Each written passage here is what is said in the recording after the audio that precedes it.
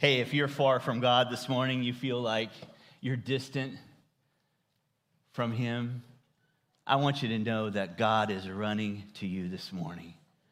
You're not here by accident. And I don't know about you, but I need to come every week, Sunday after Sunday. Well, it's my job too, but I need to come every Sunday because I need to be reminded of the love of God. Because when I get reminded of the love of God, I want to love Him more. Amen? My name's Tim. I'm one of the pastors here online. Glad you're joining us. Overflow, family room. Glad we're all here together because we get to share in the wonderful words of Jesus today. Jesus' words can change our life. They've changed mine. Have they changed yours? Let me ask you a question this morning. Have you ever experienced brokenness? A broken relationship in your life? I know I have over the years. I remember I fell in love with this girl when I was 17 years old. She was 15 years old, and she broke my heart 5 times. The broken relationship. Then I convinced her to marry me. I've been married to her, 26 years, boys.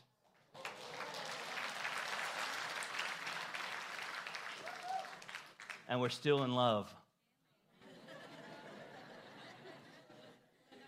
You know, the thing about our relationship with God, the thing about Christianity is about our relationship with God. It's not about a religion. If on that day, my wife and I, we just said, I do, and we left it at that, what kind of relationship would we have? But honestly, I feel like there's so many of my friends that do that. They say yes to Jesus and just sort of leave Him on the altar. They don't cultivate a relationship. Our relationship with God has got to be cultivated. And today Jesus is going to share a story about a father who had 2 sons, and the relationship was broken. And man, if you can't see the heart of God in this story, we are blind. So may the Spirit of the Lord move upon us this morning afresh and revive our hearts, and that we would capture the heart of God in Jesus' words in Luke chapter 15. But before we go there, let's pray. Would you bow your head with me? God, you're awesome. Wow. You ran to us, Lord. You're still running, and you're beckoning us, and you're standing at the door, and you're knocking, and you said, behold, if anyone opens up the door, that you'll come in, you'll eat with us, you'll dine with us, you'll commune with us. We got this opportunity here to have a relationship here on earth with you in heaven that we will one day see face to face. Oh God, as we go into your word, would you give us spiritual insight to see beneath the surface of this parable, this story, that we may see the deeper spiritual truth that you're wanting us to know. God, open up our eyes. Open up our hearts. Give us fresh revelation. In Jesus' name. Amen. Amen. Amen. Well, Jesus, the master storyteller here, begins by talking about sheep. He says, hey, suppose you had 100 sheep and you lost one. Wouldn't you go after the one? And when you found it, wouldn't you rejoice? And then he goes on to talk about a coin. Now, I could have my pocket full of coins, but back in the day, you had 10 coins and you lost one. That's a lot of money. It's very valuable, right? It talks about how we would search every crevice of the home, every corner of the house until we found it. And then when we found it, we would rejoice. We'd tell our friends, our family, and we would all rejoice together. Wouldn't we? And Jesus here, as he's sharing this, he's sharing to a crowd just like this. He's sharing to a crowd of sinners and religious people. Oh, the religious people in the crowd, they were a little upset because this man, Jesus, he's saying things they've never heard of. And he's eating with tax collectors. He's dining with sinners. They're having a problem with this. So you can imagine them in the crowd going, with their haughty looks. And Jesus goes on to share in verse 11 of chapter 15. There's a man who had two sons. He had two sons, one older and one younger. Do we have any older sons in here this morning? Raise your hand if you're an older son. Yeah. I have my older son in here this morning. Stand up, Riker. Let me embarrass you. Yeah, he's home from school on vacation. Okay, sit down. Anyway, we know, and I'm an older son too, and we know older sons can be a little bossy.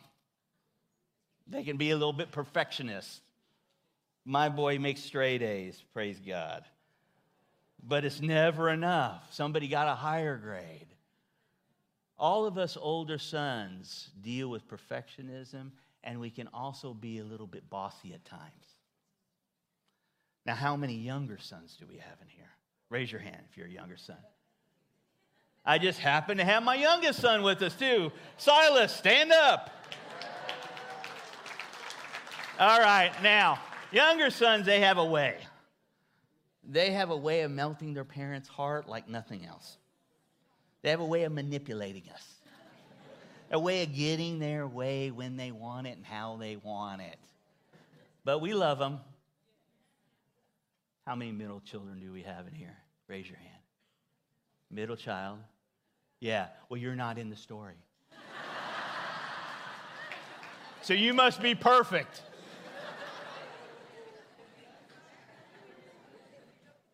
Hey, when you grew up, what was your thoughts about your father? So much of how we had that relationship with our father goes into our relationship with God. Some of us have some obstacles. Some of us had a hard time with our fathers. And so when we start following Jesus and start following the Father, we have to get over some of those things. Sometimes it takes years, because the Father that's represented in this story he's like no other father. There's nobody wiser than this Father. There's nobody more humble than this Father. This Father is gentle yet strong. He's compassionate and consistent. And man, if there's one thing in parenting that is the number one thing is consistency, right? I mean, my kids are going, Because, child raising, I've been up and down, up and down, up and down. But this father in this story was consistently consistent. He was the best, is the best father. He's perfect in all his ways. And I've already given you the spoiler alert. We're talking about the Father in here represents the Father God. The Father God. And one thing we need to know about this Father is he loves his boys. And boy, do I love my boys. This Father's crazy about his kids. The Father God is crazy about his creation. And guess what? You are the created one. He's the creator, you're the created one. So that means he's crazy about you also.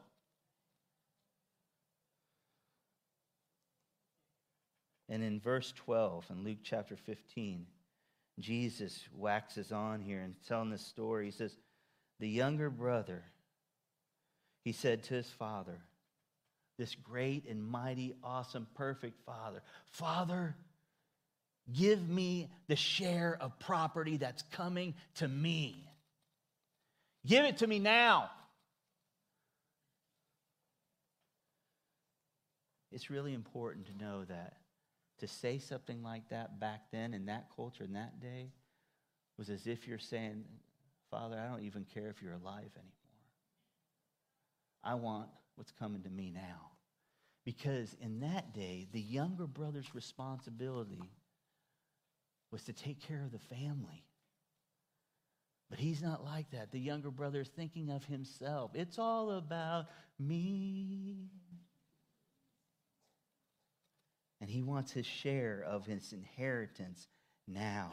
And as a result, he's bringing dishonor on his family, on his father. He's bringing shame into the picture.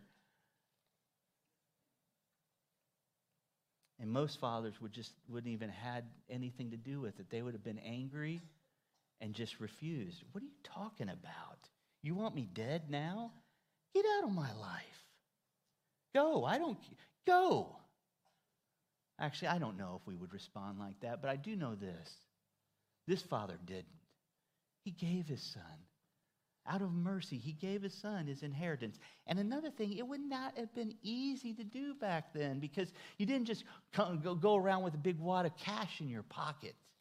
You couldn't just go down to, Emirates NBD Bank and withdraw from the ATM money. No, it would have been caught up. It would have been, his share of property would have been wrapped up in livestock and in land. So get this in your mind. It's like, what is he asking him to do?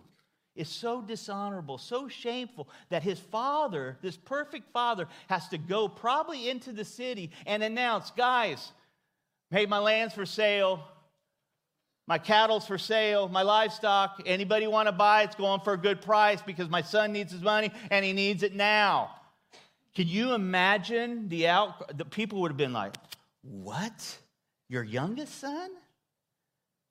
Oh, I pity you and what you're going through. Why would he do that to you? And there would be anger towards that son. Because that's just not the way we do things around here. But he quietly gives his son what he wants.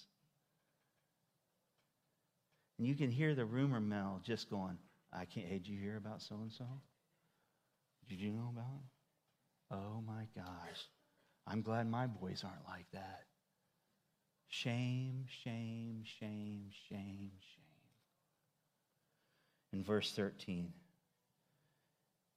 Not many days later, the younger son gathered all that he had, and he took a journey into a far-off country. That's like us, right? We all left our homes to a far-off country, the land of plenty, the land of Lamborghinis and bikinis. And this is what he did. There he squandered it.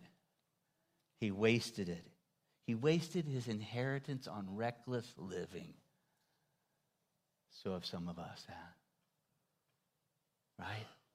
Trying to keep up with the Dubai bling. Yeah?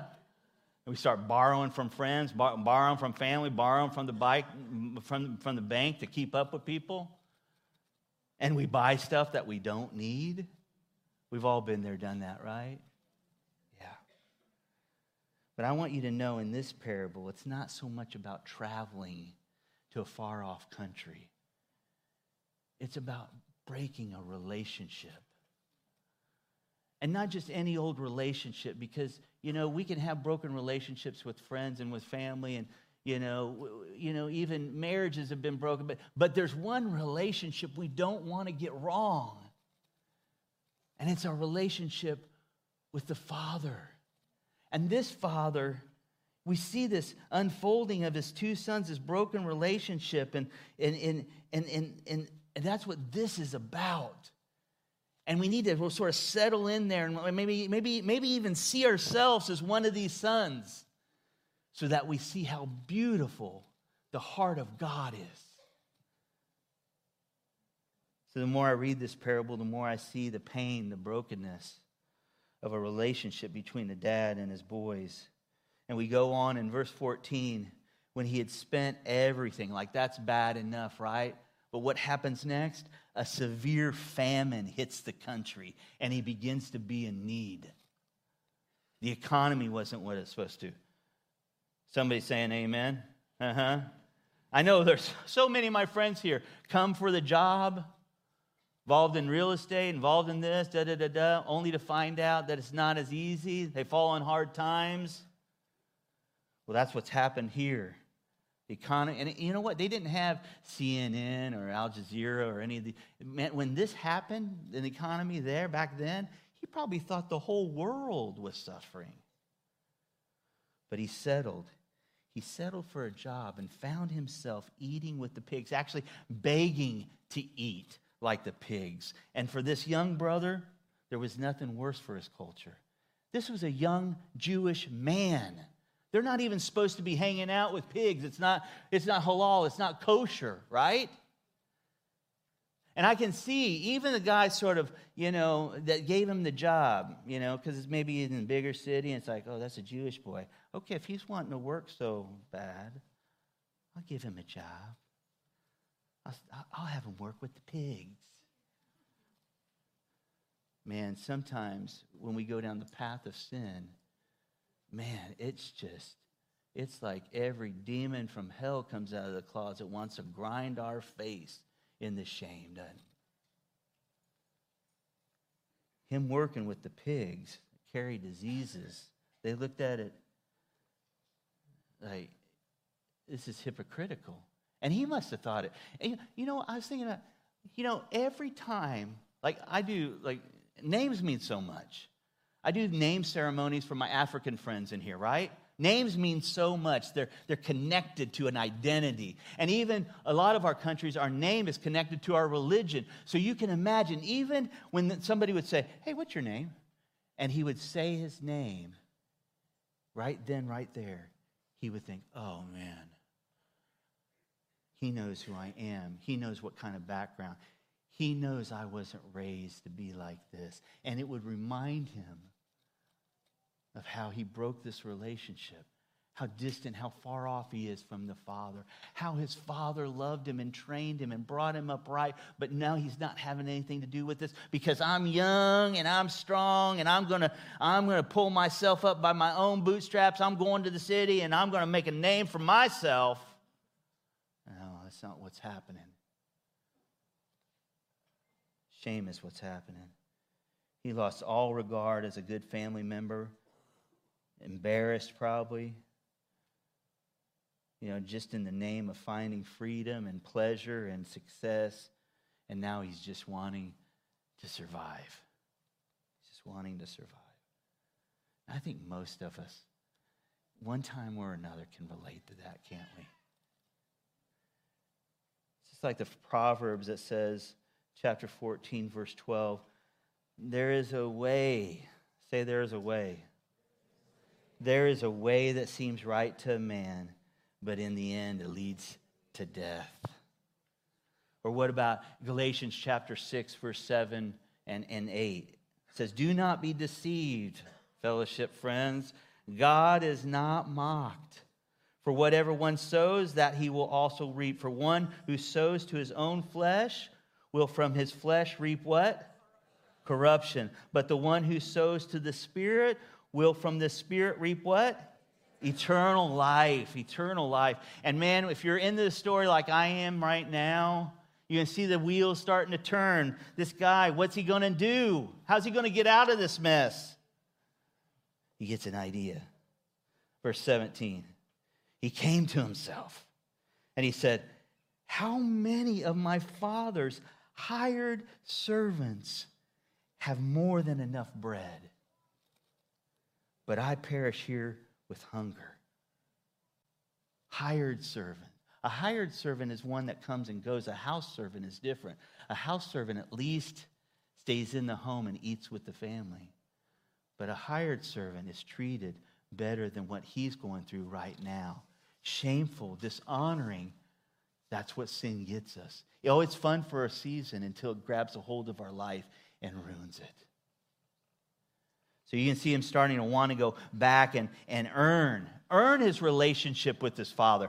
And that's a lot of times what we do too. My goodness, I see my life so much in this parable because, man, when I've done something stupid and I want to get back to God, instead of just falling on his mercy, I think, okay, how do I work for God so that, that I can receive his love again, And that's not the gospel. The gospel is all about grace and mercy freely given. Don't think for a second that we can earn the love of God. We can't. It's like, okay, I'll pray more, I'll do more, I'll give more, I'll whatever. Fill in the blanks of what that is. But it's like a treadmill. They get you nowhere. Unless you realize, oh, wait a second. I'm really not that strong. I really can't run as hard after God as he can run after me. And we fall. We try to run. And if you can't run, you walk. You can't walk, you can lean. The scripture says, lean not on your own understanding. If you can't do it, just lean. Lean into God when you find yourself distant from him. Lean not on your own understanding. But in all your ways acknowledge him. And he will what? He'll direct you. This is our God. We fall in these traps, though, don't we? Trying to earn our relationship back. But the Father is rich in love and mercy and grace, and his love cannot be earned. It's freely given even to our own rebellious hearts.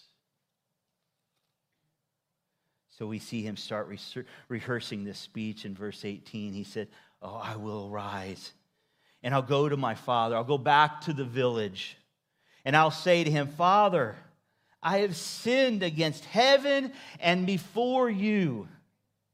I'm no longer worthy to be called your son. Just treat me as one of your hired servants. Again, not a house servant, hired servants.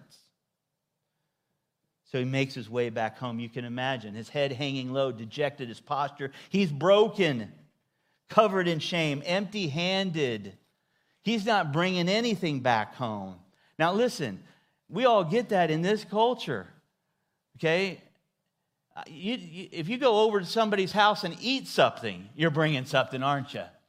You're cooking something. You're bringing some chocolates or something. And I've been at the airport, and I've seen people going back home just to visit. And they may have 7 luggages. You know, they wrap them and wrap them and wrap them. And they have one little bag for themselves. Because it's part of many of your cultures, too. You don't go home empty-handed. You want to bring something. You want to bring money, or you want to bring something. So you can relate. Oh my gosh. And think about on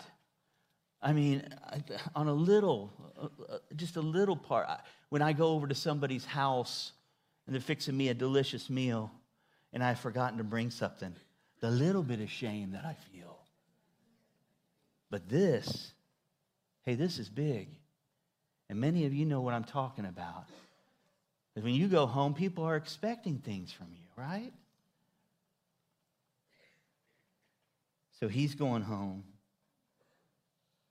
humiliated, nothing to give, no money, no gift, feeling the shame. You know, it's really, guilt and shame are different. Guilt says, I made a mistake, so I must confess it. I got to get it off my chest. Guilt says, I made a mistake. Shame is different. Shame says, I am a mistake.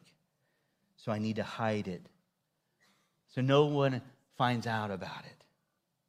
So what his walk back home, what it looked like, I imagine him feeling a little bit of both guilt and shame, but also fear. Because through my study, this guy, and you want to read more up on the Prodigal Son, a New Testament scholar named Kenneth Bailey wrote a lot about this because he spent his time in ministry in the Middle East and digging into this Jewish culture in the day. And fear is what would have been permeating this young brother's heart as well. Fear. Because this is what happened. He's brought shame on his daddy. He's brought shame on his village. And so when he would come back to town, there was a ceremony that was known as kazaza. Say kazaza. Kazaza. And kazaza, what would happen is it take place probably in the middle of the city. And the villagers would have come in full throng, a mob waiting for this younger brother to come. And what they would do is they would take a clay pot and they would smash it. And by them smashing it, they're saying, you get out of here. You don't belong here. You brought shame on your daddy. You brought shame on us. You get out of here. It was intense. And if he didn't get out at that time, boy, you're getting your butt whooping. You're getting a beating. Maybe worse, you might be killed. Now, those of us here, we know stuff like this still happens in the world today. With honor killings, and these things that we read about or have experienced in our own countries. Kazaza was big. So he had had guilt, and he had had shame, and he had had fear. Because he left his father, broke their relationship. They took the commandments serious. You know, Moses, Mosaic law, you know, don't have any gods before me, right? The second one, don't bow to idols, right? Third one, don't take the Lord's name in vain, meaning don't ever say the word of God without attributing reverence and power to it. Fourth commandment, remember the Sabbath. The fifth, honor your mother, honor your father. And they took that really serious. Actually, the Word of God still takes it serious. Jesus didn't come to do away with the law, but to fulfill it. The law is still holy. But they lived by the law. We're under grace, praise God. So we are younger brothers when we have an attitude of, give me, I want it now. That's verse 12. We're younger brothers when we say, you know what? I want to party at all costs to my soul, and all costs to my family, and all costs to my reputation. That's verse 13. We're younger brothers when we're proud and rely on our own strength. It's my dream. I could care less about anybody around me. It's my dream I want to fulfill. Verse 15, we're younger brothers when I'll get out of my mess myself. Picture this. This is where this is the beautiful part. Picture the Father. He's waiting at the gate, looking, longing. I don't know how many times a day he did that. Some of you also relate to that because you're still waiting for a broken relationship in your family. Maybe a son or a daughter that's gone astray, gone away from God. You're still waiting. You dream about the day that they come home. This father is truly the hero of this story. He's determined to be waiting, looking. Why? You know why? Because he wants to run to his son. And he wants to save his son from that mob. He wants to save his son from the ceremony of Kazaza. He wants to take on humiliation to cover the shame and restore honor to his son. He wants to protect his boy before they get to him. Protect him from the penalty that actually is due to him. Verse 20, but while he was still a long way off, his father saw him and felt compassion and ran. I don't know. I just love that. I mean, we sang about it. I just love that idea that, you know, and again, it's not really cultural. The patriarch would wear a nice robe. He wouldn't be, you know, pulling his robe up, running across town with his pasty white leg. His legs wouldn't have been pasty. Mine are pasty white, but he ran. He ran. And he embraced him. And the King James Version here says he fell on his neck and he kissed him. He ran to me. We sang it. He ran to me. He took me in his arms. He held my head to his chest and said, "Son, my son's come home again." And he lifted my face and he wiped the tears from my eyes. And with forgiveness in his voice, he said, "Son, do you know I still love you?"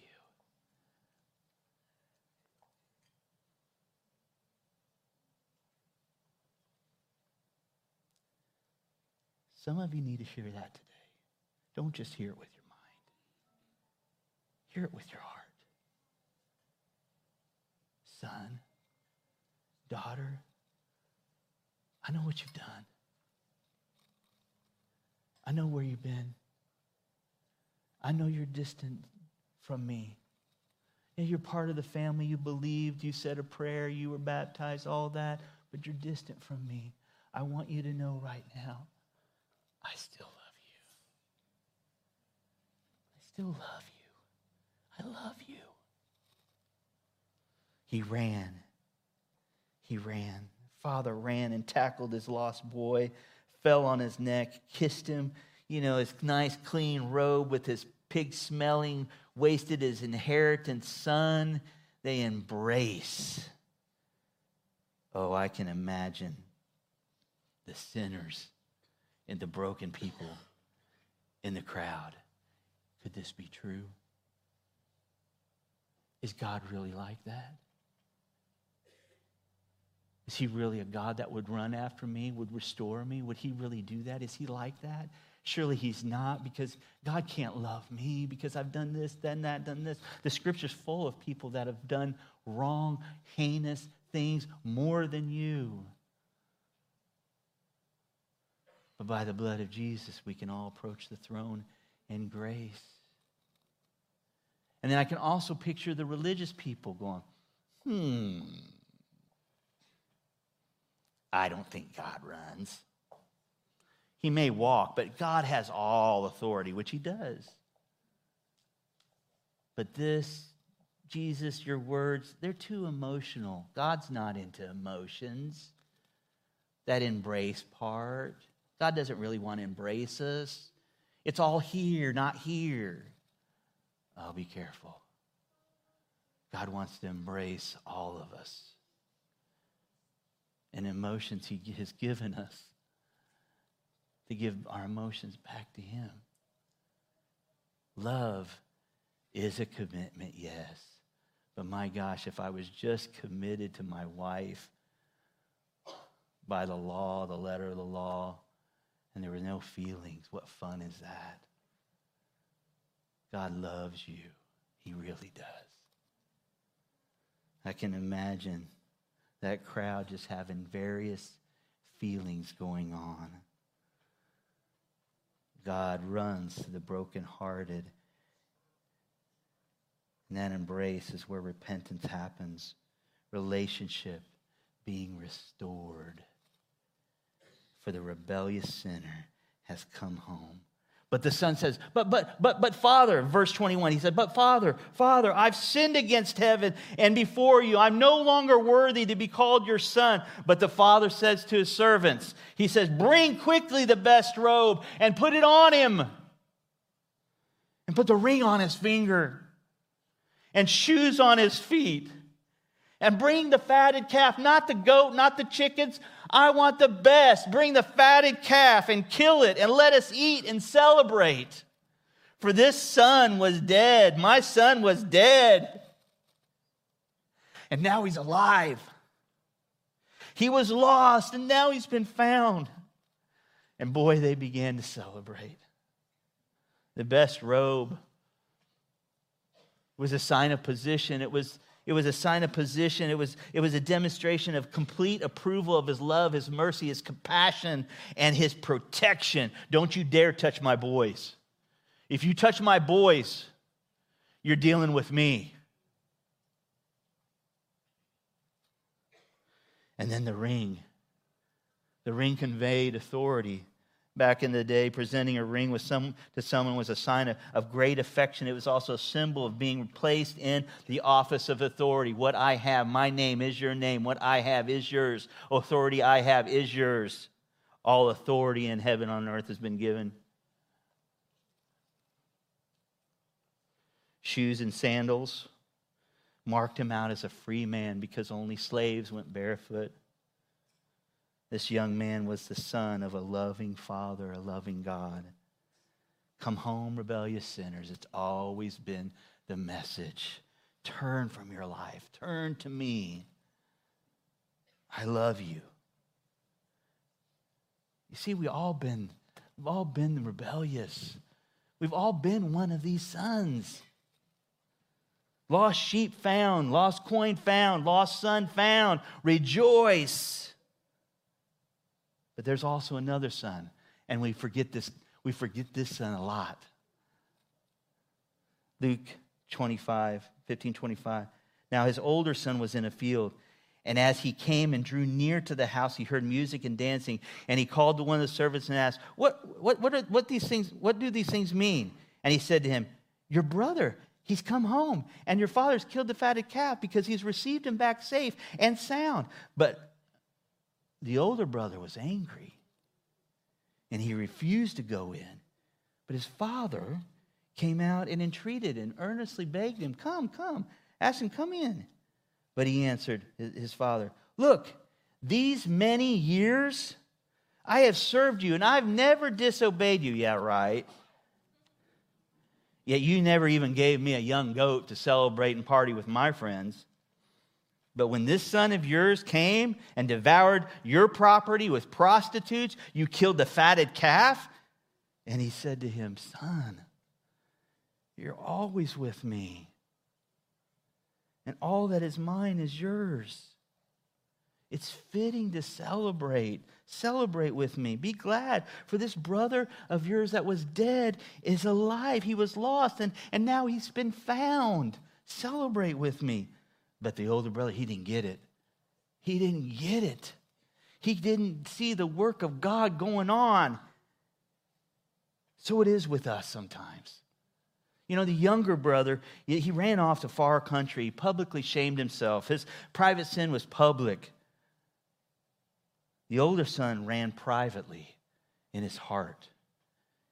His heart, even though proximity, he was with the father, his heart was growing cold, grew cold, ran. Didn't understand the affection of God. No one could see it.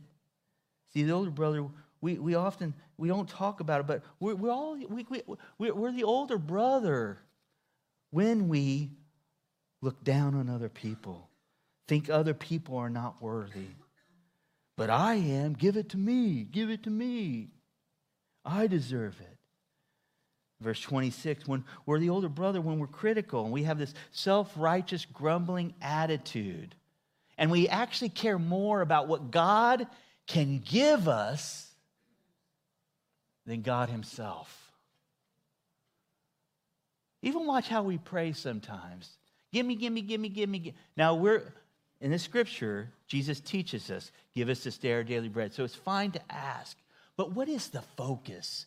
Is the center of the focus of your prayer or your walk with God you? Help us. It's got to be God.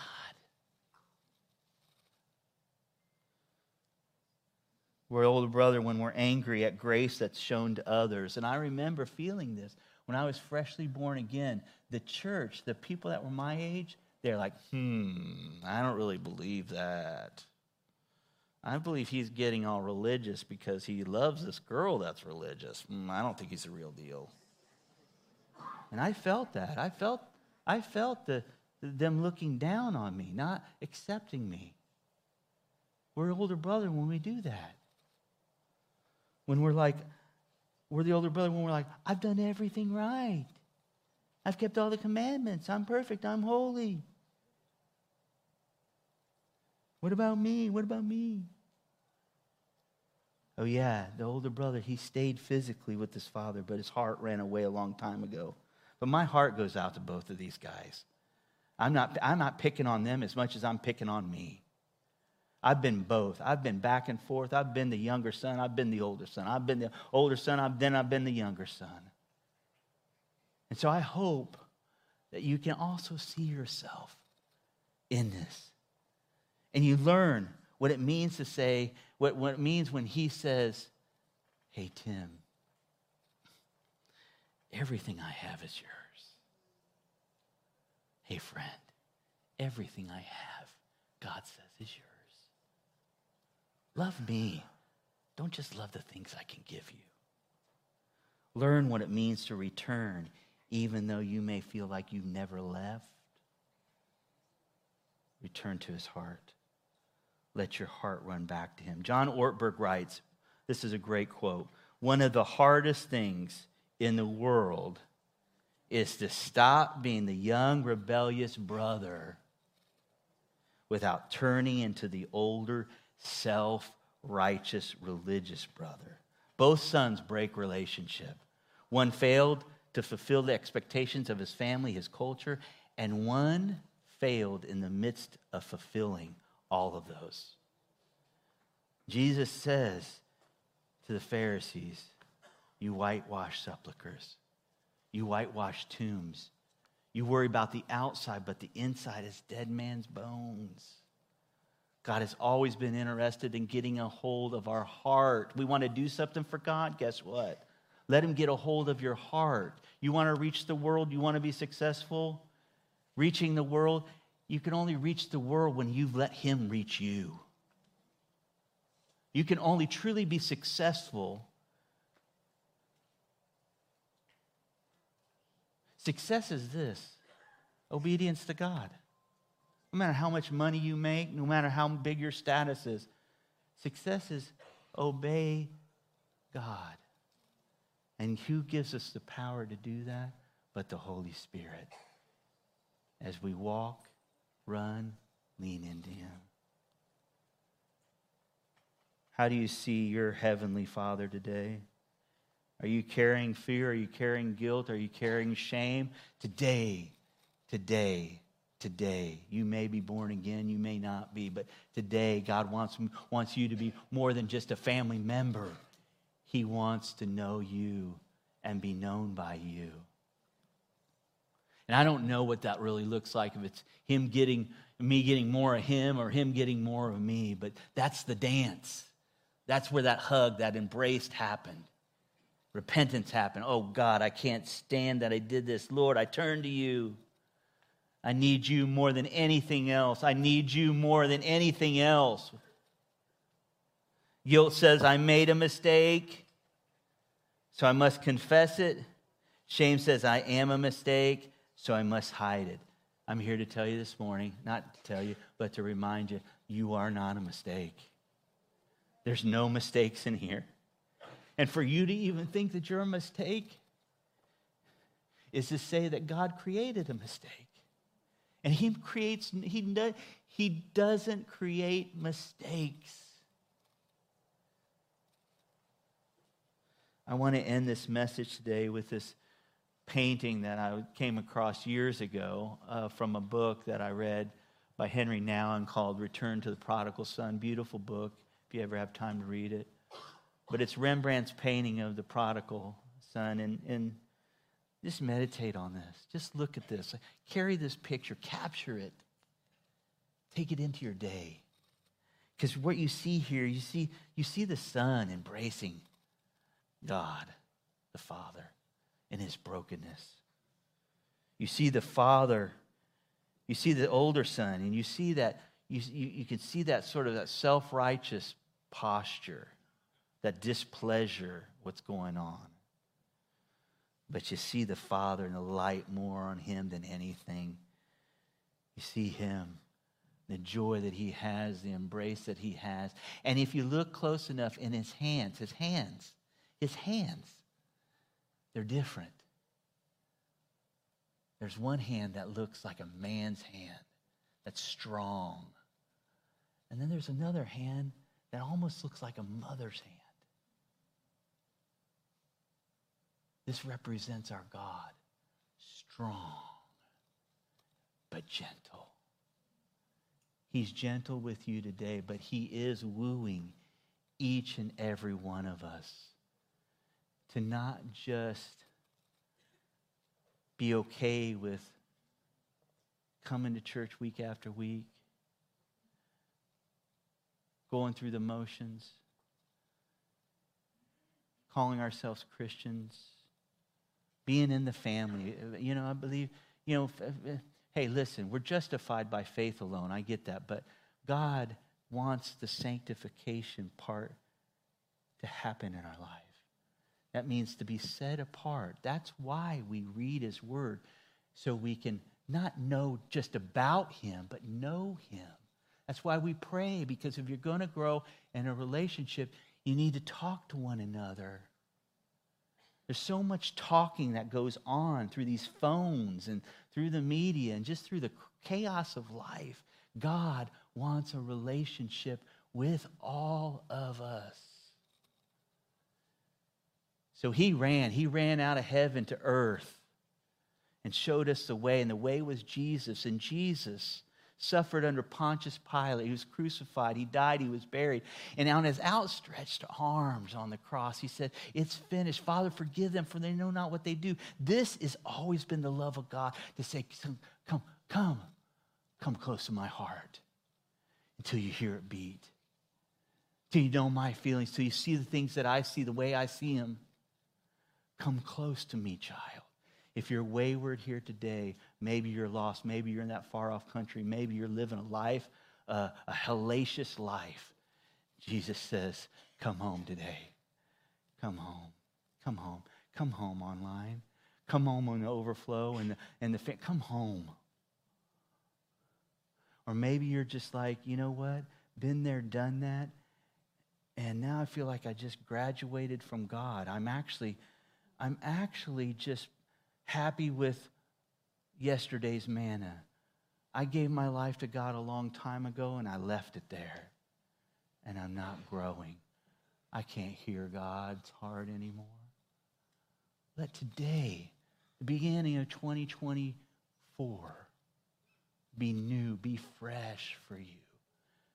He ran to you and is saying, hey, run to me. All you who are weary, heavy laden, full of shame, full of guilt, full of fear. Because my arms are big enough.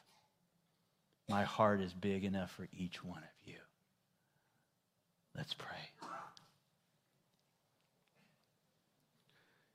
Oh, Jesus, your words are so beautiful. And this story, lost sheep, lost coin, lost sons. And Lord, we are lost, deaf and dumb and blind without you moving on our heart. But this story today, Lord, I pray, I know it did me, recaptures the beauty of your heart, your love, your embrace. And I want more of it, and I want more of it for my friends here in this room, the other rooms, and online. I want more of it, God, because I know truly that's what life is about. That is our purpose, to glorify you and to enjoy you forever. So, Lord, even now as we get ready to sing this last closing song, Lord, just as you ran and you're looking and waiting, and you ran to us, Lord, we want to sing, we want to run to you by faith and make 2024 closer than it's ever have been in our life, God.